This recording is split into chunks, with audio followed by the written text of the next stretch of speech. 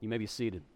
So we're making our way through a sermon series in Psalms, 15 Psalms that are called the Songs of Going Up, Songs of Ascent. Today we're in Psalm 131 and 132. If you have your Bible, turn with me there, and if not, it's printed for you there on page 11 in your bulletin, I think.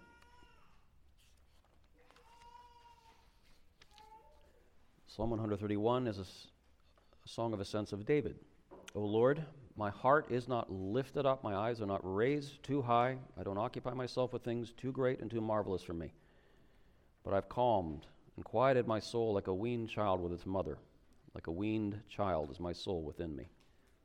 O Israel, hope in the Lord, from this time forth and forevermore. Psalm 132.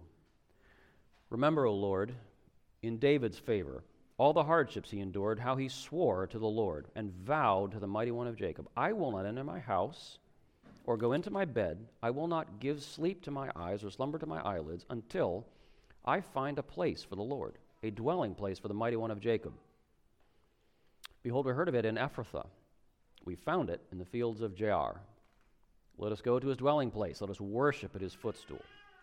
Arise, O Lord, and go to your resting place, you and the ark of your might. Let your priests be clothed with righteousness, and let your saints shout for joy for the sake of your servant David. Do not turn away the face of your anointed one. The Lord swore to David a sure oath, from which he will not turn back.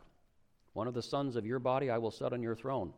If your sons keep my covenant and my testimonies that I shall teach them, their sons also forever shall sit on your throne. For the Lord has chosen Zion. He has desired it for his dwelling place. This is my resting place forever. Here I will dwell, for I have desired it. I will abundantly bless her provisions. I will satisfy her poor with bread. Her priests I will clothe with salvation, and her saints will shout for joy. There I'll make a horn to sprout for David. I have prepared a lamp for my anointed. His enemies I will clothe with shame, but on him his crown will shine. This is the word of the Lord. And we ask for the Spirit's work in our hearts, Lord, as we hear this now in Jesus' good name. Amen.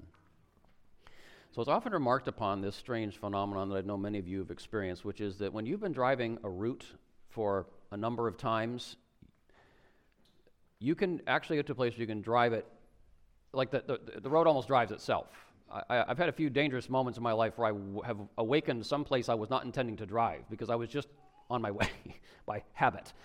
And there's been quite a lot written about the power of habit. You know, this can be bad, but it can also be very good, that your mind and your body and your emotions get into ruts. And that's not always a bad thing. And after a while, your body is just going to have certain responses. Your emotions are just going to go there. Your mind is just going to start thinking down that road. And you have to wonder if after years of taking these pilgrimages, so there was these 3 pilgrimages each year the Israelites were supposed to take. You have to wonder if 3 times a year, like you say this, you do this for a decade, you've been up this road 30 times. You have to think the Israelites could have just walked this road to Jerusalem blindfolded.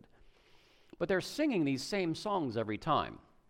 And so they could have also, after a while, sung these songs almost without thinking about them. And the songs, as I've tried to express it, they were like pathways of the heart, very familiar paths by which the hearts of these pilgrims would have been lifted up. You know, they're moving toward this earthly city, but their hearts would have been lifted up to God, you know, to his character, his promises, the great things he's done, the gifts he's given to his people. Their hearts would have been lifted up to these songs. And it's so valuable, you know, it's kind of like what our Nicene Creed does. By the time, I'll take a little guess here. By Wednesday afternoon, most of you will not remember even the text that I preached from. But I could grab any one of you on Wednesday afternoon and ask you to start reciting the Nicene Creed, and you could do it verbatim because you've been doing it repeatedly for like 12 years. It's interesting. It's a pathway of your heart. You don't have to even think about it anymore. That's how these songs were for Israel. And that's why the songs are still crucial. Because our hearts, whether it's through the creed or these songs or whatever, our hearts need familiar paths. Do you find it easy to draw near to God? I don't. And our hearts need familiar paths to kind of go up toward the Lord. Because, you know, as your heart goes, so will the rest of your life go. Well, in these 2 Psalms, I'd like you to notice they're really, really different. So Psalm 131 is an individual prayer. It's a particular person praying, and it is by far the most introspective of the Psalms. The psalmist is looking inside himself. Whereas Psalm 132 is actually a public prayer, and in the public prayer, it surveys this very wide panorama of Israel's story, as we'll see. And this is the longest by far of the 15 songs. And yet, as different as these two psalms are, there's an important connection between them, which I hope to point out in a moment. Now, I'm going to call Psalm 131 a picture of composure. A picture of composure. So here we are inside of a human heart as we open. It's David's heart, and we're kind of inside of his soul a little bit. We're shut away. You know, it's kind of like when you're alone with your thoughts. We're kind of shut away from all the goings-on of the world. We're not out in the streets. We're not in the buzz. We're in this kind of secret place where only God sees inside of David's heart and soul. And what I'd like you to immediately notice when we are inside David's heart and soul is how quiet it is. I think I appreciate this because my soul tends to be quite fevered and stormy. David's soul is calm. It is composed. But I'd like you to notice, he says in verse 2, I have calmed and quieted my soul. That tells us it did not start this way. There's a little bit of backstory in verse 1. O Lord, I'm composed, I'm calm, because my heart is not lifted up. What that tells us is that in David's heart of hearts, like every one of us, David faced a temptation. Now, he fought the temptation and won. But the temptation that he faced, it's as old as the Garden of Eden. The temptation was to try to be godlike. To try to be godlike. My heart is not lifted up. John Goldengay puts this very crisply. The difference between God and us is that God never thinks he is us. Okay? The difference between God and us is God never thinks he's us. God is never confused about who's the creator and who's the creature. Who is the father and who is the child? Who is the king and who is the subject? God is never confused about that. We get confused. Our hearts get lifted up. David was tempted that way. Tempted to fancy that he was not really so dependent. That he was not really so limited. Not really so accountable. Right? To be lifted up. And there's a flip side of this, because as you are kind of lifting yourself up, you are always trying to bring God down a little bit. So the flip side of this was David was tempted in his heart to kind of assess God. You know, assess whether God really can be trusted. Assess whether God really must be served, really must be obeyed. You know, he's kind of running assessments on God. I often wonder, how would God manage if he didn't have Ben Miller to assess how he's doing? You know, he might run the world into the ground. And David's like assessing, can you really trust the Lord? You know, is he really going to take care of you? Do you really have to obey and serve him? As his own sense of his own dependence and limitations and accountability is kind of getting exalted. And with this, he talks about his eyes being raised too high and occupying his energies with things. So what happens in this temptation is his eyes are being pulled, his energies are being pulled to wander away from his little circle of stewardship. You all know you've got a circle. This is your circle. There's all kinds of stuff outside your circle that you care a lot about and want to do all kinds of stuff about. It is not your circle. You know, to change the metaphor, you have a lane. You got to stay in your lane. God's given you a lane. You have a circle. David has a circle. But it was tempting to think that he had grander stuff to do and grander stuff to attend to than staying in his circle and being content with what God had given to him, being grateful for what God had given to him. I've got grander things to attend to, he thought, than being patient here, being obedient here, being fruitful where God has put me. I mean, the obvious example of this, when he's a young man, you know, he's anointed as a shepherd boy. That's a famous story. What people don't often think about is for the next decade, David ends up, you know, winning the battle with Goliath, and he becomes famous. And this does not sit well with the existing king, whose name is Saul. And Saul hates David, this young upstart, so much that he spends like a decade trying to kill him. And so David spends years just running for his life. He's an outlaw. Like, I didn't see that coming at 18. But he's running for his life. And there are a couple of moments in that decade of running for his life when God put Saul in a very vulnerable position where David could take him out.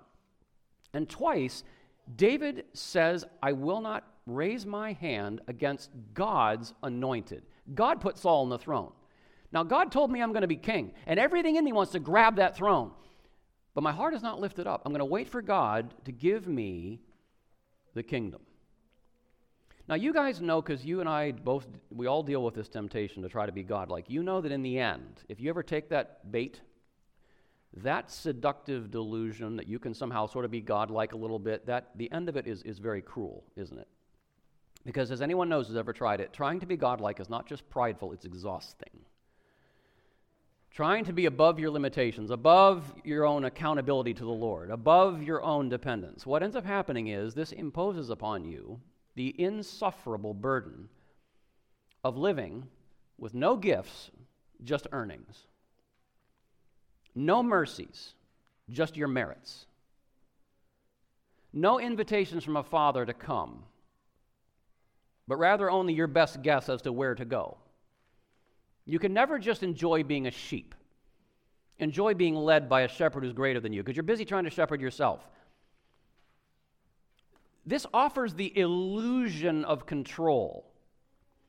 And then it ends up saddling you with all the stresses of trying to be in control, which I think is very economically useful to a whole industry of so-called therapies. You ever wonder if people don't need therapy so much as they need humility and faith? Because they're so stressed out trying to be God, as it were, in their own lives. And of course, socially, it's also devastating. When you kind of have this God-likeness in your heart, it makes you either a comfort seeker, I want to sit on my throne and be served, or it makes you a control seeker in your relationships. And anyone who's ever tried this, you know this will fill your relationships with all kinds of conflicts. You can watch this with parents. You're so busy trying to control your kids or get them out of your way so you can be comfortable that you can't actually parent as God has called you to. Eugene Peterson says this very well. He says, our lives are lived well only when they're lived on the terms of their creation, with God loving and us being loved, with God making and us being made, with God revealing and us understanding, with God commanding and us responding. And so knowing that, David has composed his soul like a child who's just finished a feeding. Sarah nursed all 4 of our kids, and there'd be these moments when the child was finished with the feeding. They were like dopey with milk, just lying there like, There'd be these kind of quiet little cooing noises, and sometimes you see this pudgy little hand reach out and kind of pat mommy. Like life was just really good for a couple of minutes. Something very powerful about that scene. And David says, I've got my soul composed like that. This is a picture of a soul kind of nestled into God's love. He knows his place in the love of God. He is sure of God. He entrusts his deepest needs, his deepest desires, his deepest fears, his deepest cares. He entrusts those to this God without hesitation. He has composed his soul. Now listen, I can stand here and say these things to you. We got to be very real about the fact David did this under times of unbelievable stress. There's this one story, it's my favorite David story. Late in this decade when he's running for his life from Saul, he is exhausted. He's had to run away to the Philistines of all places to try to get some protection from Saul. Now the Philistines have kicked him out. So he has like 600 outlaws around him at this point. They go home to their home city of Ziklag, and what they discover when they get there is these bad dudes called the Amalekites have come. They've burned the city down, taken all the wives and children, and run off and kidnapped them.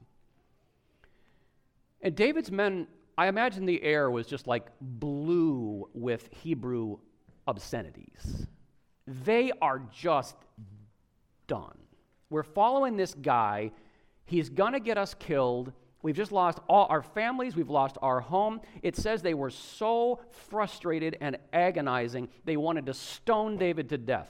Just bury him under a pile of rocks in the field. And there's this crazy little one-liner. It says, David strengthened himself in the Lord. You think you're stressed? You are. But under those kind of stressful circumstances, David strengthened, composed himself in the Lord. No, God is here. God is working here. He composed himself. But we need to, I think, see that that is the fruit, brothers and sisters, of training. You don't just walk into that kind of stress. I don't. And just compose yourself if you have not practiced calming your soul. So I want to ask you, as you look at this psalm, how does David do it? How does he calm and compose himself? It's interesting, in the psalm he doesn't say, but there's one thing we actually know for sure. David wrote psalms. David wrote a lot of psalms. David spent time, he was probably as busy as y'all, but he spent some time in his days writing these prayers about God, about God's character, about what God has promised to us, what God has done. It's interesting, too, he doesn't just write about God, he writes about his sufferings. I love this in the Psalms. He gets raw and real about how bad things are, how much sometimes he just wants to die. And he pours this out in these Psalms. And he is working these things through in his soul before the Lord. Psalms are not flare prayers. Like you all and I do it too. We all have these flare prayers. Oh, God, please help, signed Ben. And that's kind of like my little flare prayer. Psalms are not flare prayers. They're not like quick, oh, Jesus, help me. This is pouring out your soul before the Lord. Really pouring it out. Like get it down on paper and then meditating in writing on God's faithfulness. And he does this. I was thinking about this. If you guys, any of you, took 20 minutes a day, 20 minutes, okay, you're too busy. Make it 10. If you guys took 10 minutes a day, and every day for 10 minutes you wrote a letter to God, maybe if you're in the generation that doesn't write anymore, you could just dictate it on your phone, just have an out loud conversation to God, just pray to him, 10 minutes a day. Really pour it out, get it out, details please. Who am I, Ben Miller? Pouring out what I'm dealing with, who God is. You really spend some time with that every day, it would change your spiritual life. It would compose you. It would bring some perspective over time. When you're really, really, really, really stressed, what you need is not an entertainment fix. There's nothing wrong with sitting and watching a movie to chill out, scrolling your phone, whatever it is you like. There's nothing wrong with doing that occasionally. When you are really badly stressed, like life is all over you, you do not need Netflix. You need Jesus. You need God. And the reason some Christians are so discomposed, they just can't handle life, is because you have a better relationship with your phone than the Lord of heaven and earth. You will not compose yourself if you don't take some time before the Lord.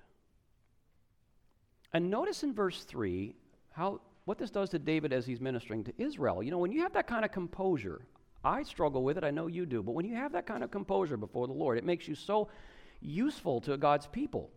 Because they're suffering too. They're struggling too. And you can exhort them well, O Israel, hope in the Lord, because you walk the walk like you're wrestling through in your own heart and soul. Now, I'd like you to notice in the next psalm how Israel responds to this exhortation from David. So David's composed himself, and he says, O Israel, you got to hope in the Lord. Y'all hope in God. Notice in the next psalm how they respond. So if Psalm 131 is a picture of composure, I'd like to suggest that Psalm 132 is what I'm going to call a panorama of hope. Now, I would like you to notice a couple of points of connection with the preceding psalm. These are very, very different songs. But one thing you notice is that, as I just said, David in the end of Psalm 131, he told Israel, hope in the Lord. Well, Psalm 132 is doing that. It is literally doing what David just exhorted them to do. This prayer in Psalm 132, we're not really sure when this was written. It's sometime, obviously, long after David. But this psalm writer is doing exactly what David said. He is asking great things of God because he hopes in a great God. So he's doing what David said. That's one point of connection. Another thing to notice is that in Psalm 131, we had this little window on David's composure. It's very quiet, very calm. But in Psalm 132, we have a different window. We get a window on the activity that was energized by David's composure. We get a little window on just the great works, the zealous works that came out of this great faith in David's heart. Now, a difference between the two Psalms is that whereas, as I said, in Psalm 131, David doesn't tell us a whole lot about the basis for his composure, why he was composed. He tells us he composed himself, and he tells Israel to hope in the Lord. So we know that, at the center of his composure is God. But he doesn't really say much about God. Doesn't really say anything. He mentions God's name once. He doesn't really elaborate on why it was that God made him hopeful and composed. But the writer of Psalm 132 shares David's composure, but you'll notice says a whole lot more about where that composure comes from, why he's hopeful, why he's composed. And it's because of two things, you'll notice, and these two things never fail, no matter what the circumstances might be. One of them is, in the first 10 verses of the psalm, one reason for this psalmist's hope and composure is that God honors what we do for him. God honors what we do for him. As you look to the future, that should make you hopeful. That should calm you down. Now notice a few details. The psalmist is praying sometime after David, we're not sure where in the story, Israel's later history, he's praying for God to favor his anointed. You see that in verse 10. Verse 10, and you also see it in verse 10, in the first half of the psalm. Don't turn away the face of your anointed one. Favor your anointed one. So this is later in Israel's history.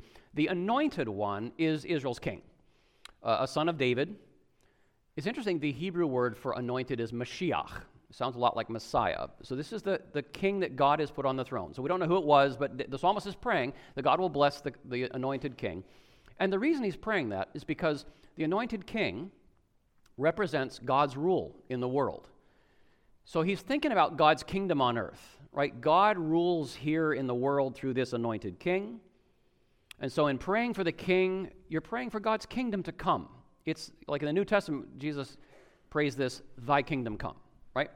So he's looking around at God's kingdom and the anointed one, and he's praying for God to favor all of this, favor God's people, favor his king.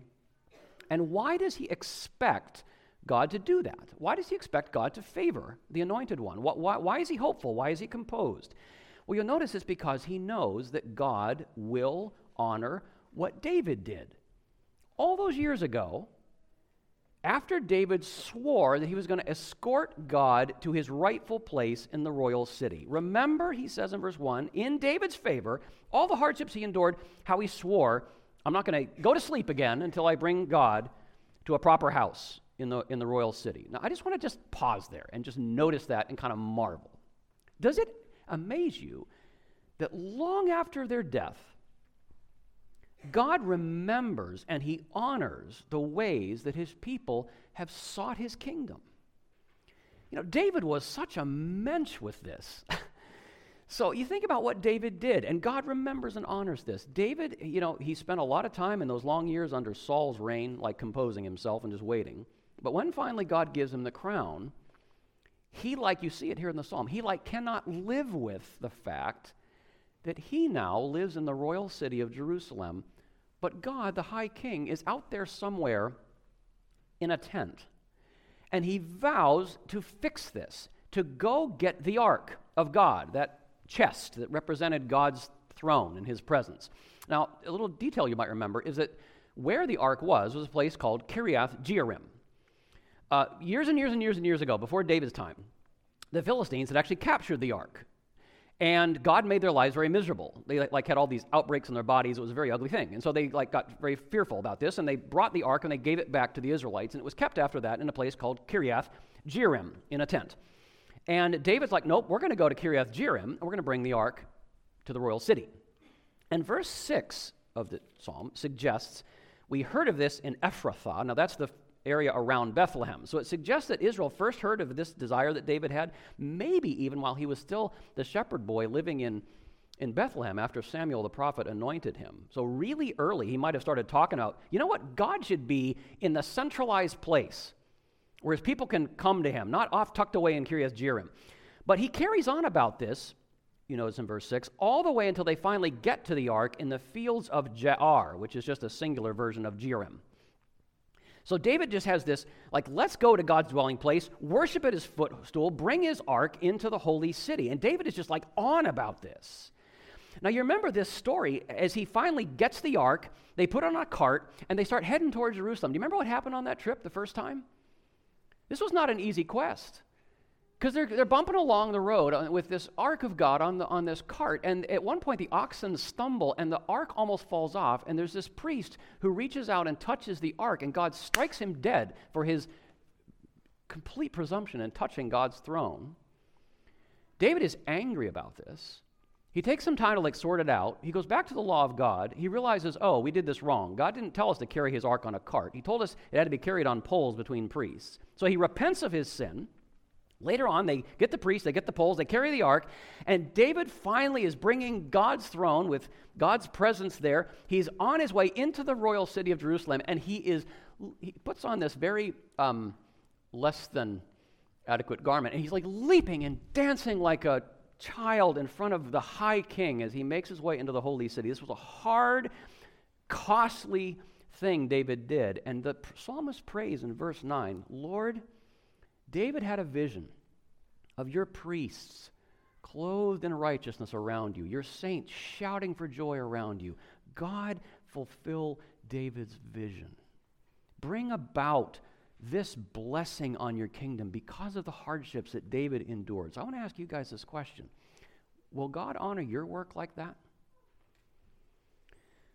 One way of reading this text would be to say that David, as the anointed king, his work for God is a foreshadowing of his greatest son, the true Mashiach, the Messiah. The Greek term would be the Christ.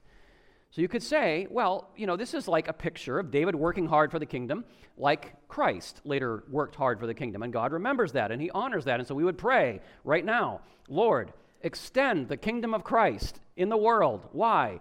Because of everything that he did while he was on the earth, because of his great works and his sufferings. And so, we could say that.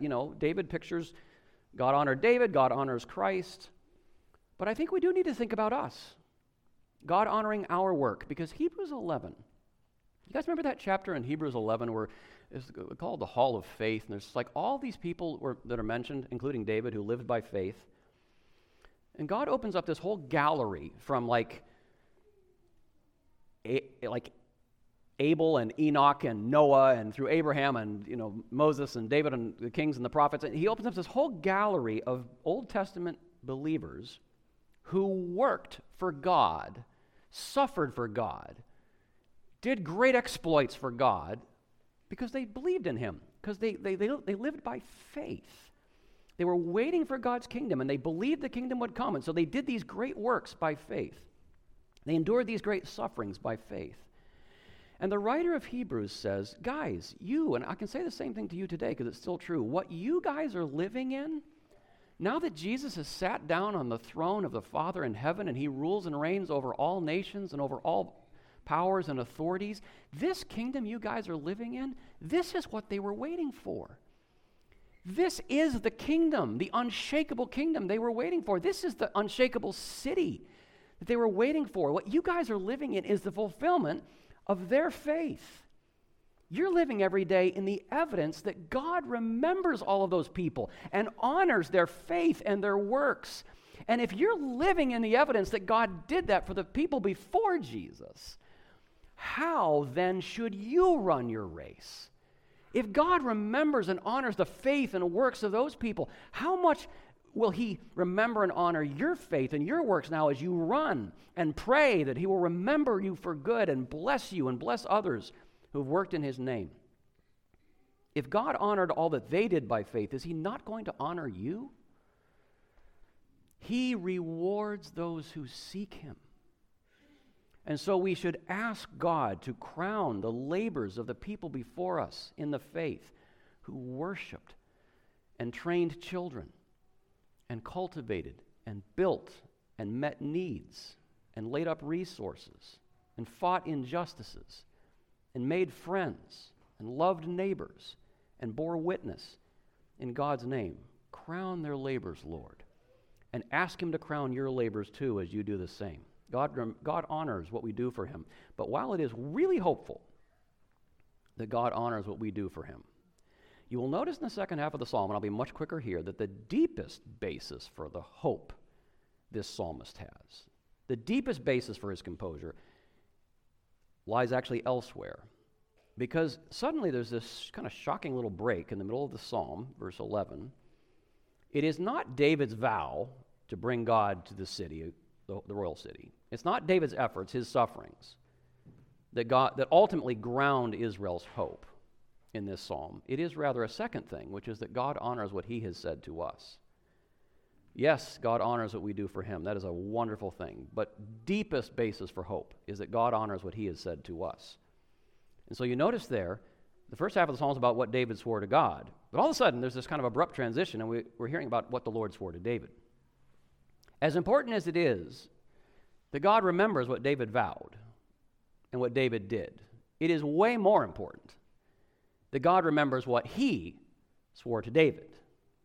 And this actually mirrors the events of David's early reign. So after he finally receives the crown and he's ruler over Israel, he has this moment when so God's ark is now in Jerusalem, and David's still not happy. He says, actually, there's still a problem because God is living in a tent, his ark is in a tent, and I'm living in a royal palace. And so he says, God, I'm going to build you a house. And God sends a prophet, and he says, actually, David, I'm going to build you a house. You got things reversed a little bit here. And the house, as you go on in the psalm, the house, quote unquote, that God swore to give to David was not like a physical building. It was a line of kings. It was, as I said a few weeks ago, it was a Game of Thrones house, a dynastic house, a house of kings. And notice in verse 12, look at this with me, there's a condition of this house remaining standing.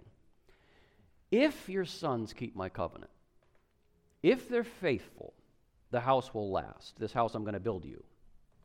Well, this is quite sobering, isn't it? Because we know that later in Israel's history, that just went to pieces. David's sons turned out to be very, very disobedient to the Lord. And so you'll notice in verse 13 that as the psalmist is digging really deep, he's going all the way to the bottom now. Where do you find hope? Where do you find composure? And he digs down even deeper than David's house and God's covenant with David. And he comes all the way to the simple fact that God has chosen Zion. He has elected Israel. Because Zion, this city, is like a picture. It's like a symbol of God's gathered people around him over whom he reigns. God has chosen Israel. And because God has chosen Israel, for no reason except that he's chosen to, this is my resting place. I've desired to be among these people. Because that is God's desire, and that is God's commitment, and that is what God has vowed, and he keeps his vows, he speaks in verse 17 that eventually, after all the disobedience of Israel's kings, he's going to make another horn to sprout for David, another king. He's going to give Israel the king they really need, the true anointed, the obedient one, who will absolutely keep his law, do all that his Father requires, and fulfill all righteousness for us. And of course, you guys know that has happened, hasn't it? His name was Jesus, the Christ, the obedient Son of God. And that is why we have hope. Because of Jesus, we are told that his enemies, God will clothe with shame, verse 18. But on him, for all eternity, his crown will shine. That is God's promise. It cannot fail. That's the panorama of hope. Now, I just want to briefly close with this. Why does that panorama matter as we seek to compose our souls? Looking to the past, looking to the future, as God does. I think it matters very, very much in 2023 because many, many of us, brothers and sisters, have our heads so stuck in the present that we cannot see it. It's easy to have your head so stuck in the present, you can't actually even see the present. Because many of us have so little sense of our history. And as we look to the future, we have such short-sighted, self-centered little visions of what we want out of life in the future. Because of that constricted vision, we don't often have the panorama. What happens then is you really cannot clearly see how, in the present moment, if you look at your life now from the framework of God's kingdom and God's kingdom story, if you look back at the present, what you begin to realize is a lot of really little things that don't seem like they matter at all are momentously important, viewed from that big frame. And a lot of things that we think are absolutely huge and like such a big deal, and they're going to destroy us, especially negative things that we just like all worked up about, you realize, you know what, from the big frame, these border on trivial. But you can't see it without the panorama. And that is what Psalm 132 gives us. I'll close with this quote from Psalm 132 for your encouragement. Eugene Peterson says, Psalm 132 gives us a vision into the future so that we can see what's right before us. If we define the nature of our lives by the mistake of the moment, isn't that easy to do? If we define the nature of our lives by the defeat of the hour or the boredom of the day, we will define it wrongly. We need roots in the past to give our obedience ballast and breadth. We need a vision of the future to give our obedience direction and goal. If we never learn how to do this, if we never learn to extend the boundaries of our lives beyond the dates enclosed by our birth and death, stretch it out. We never learn to do that. We never learn to acquire an understanding of God's way as something larger and more complete than the anecdotes in our private diaries. We will forever be missing the point of things. Christian faith cannot be comprehended by examining a flash picture which has caught a pose of beauty or absurdity, ecstasy or terror. Christian faith is a full revelation of a vast creation and a grandly consummated redemption. Obedience is doing what God tells us to do in that. Psalm 132 cultivates the memory and nurtures the hope that lead to mature obedience. And so may the Lord give that to us, beloved. Amen. Bless these things to our hearts and our lives, Father, we ask in Jesus' good name.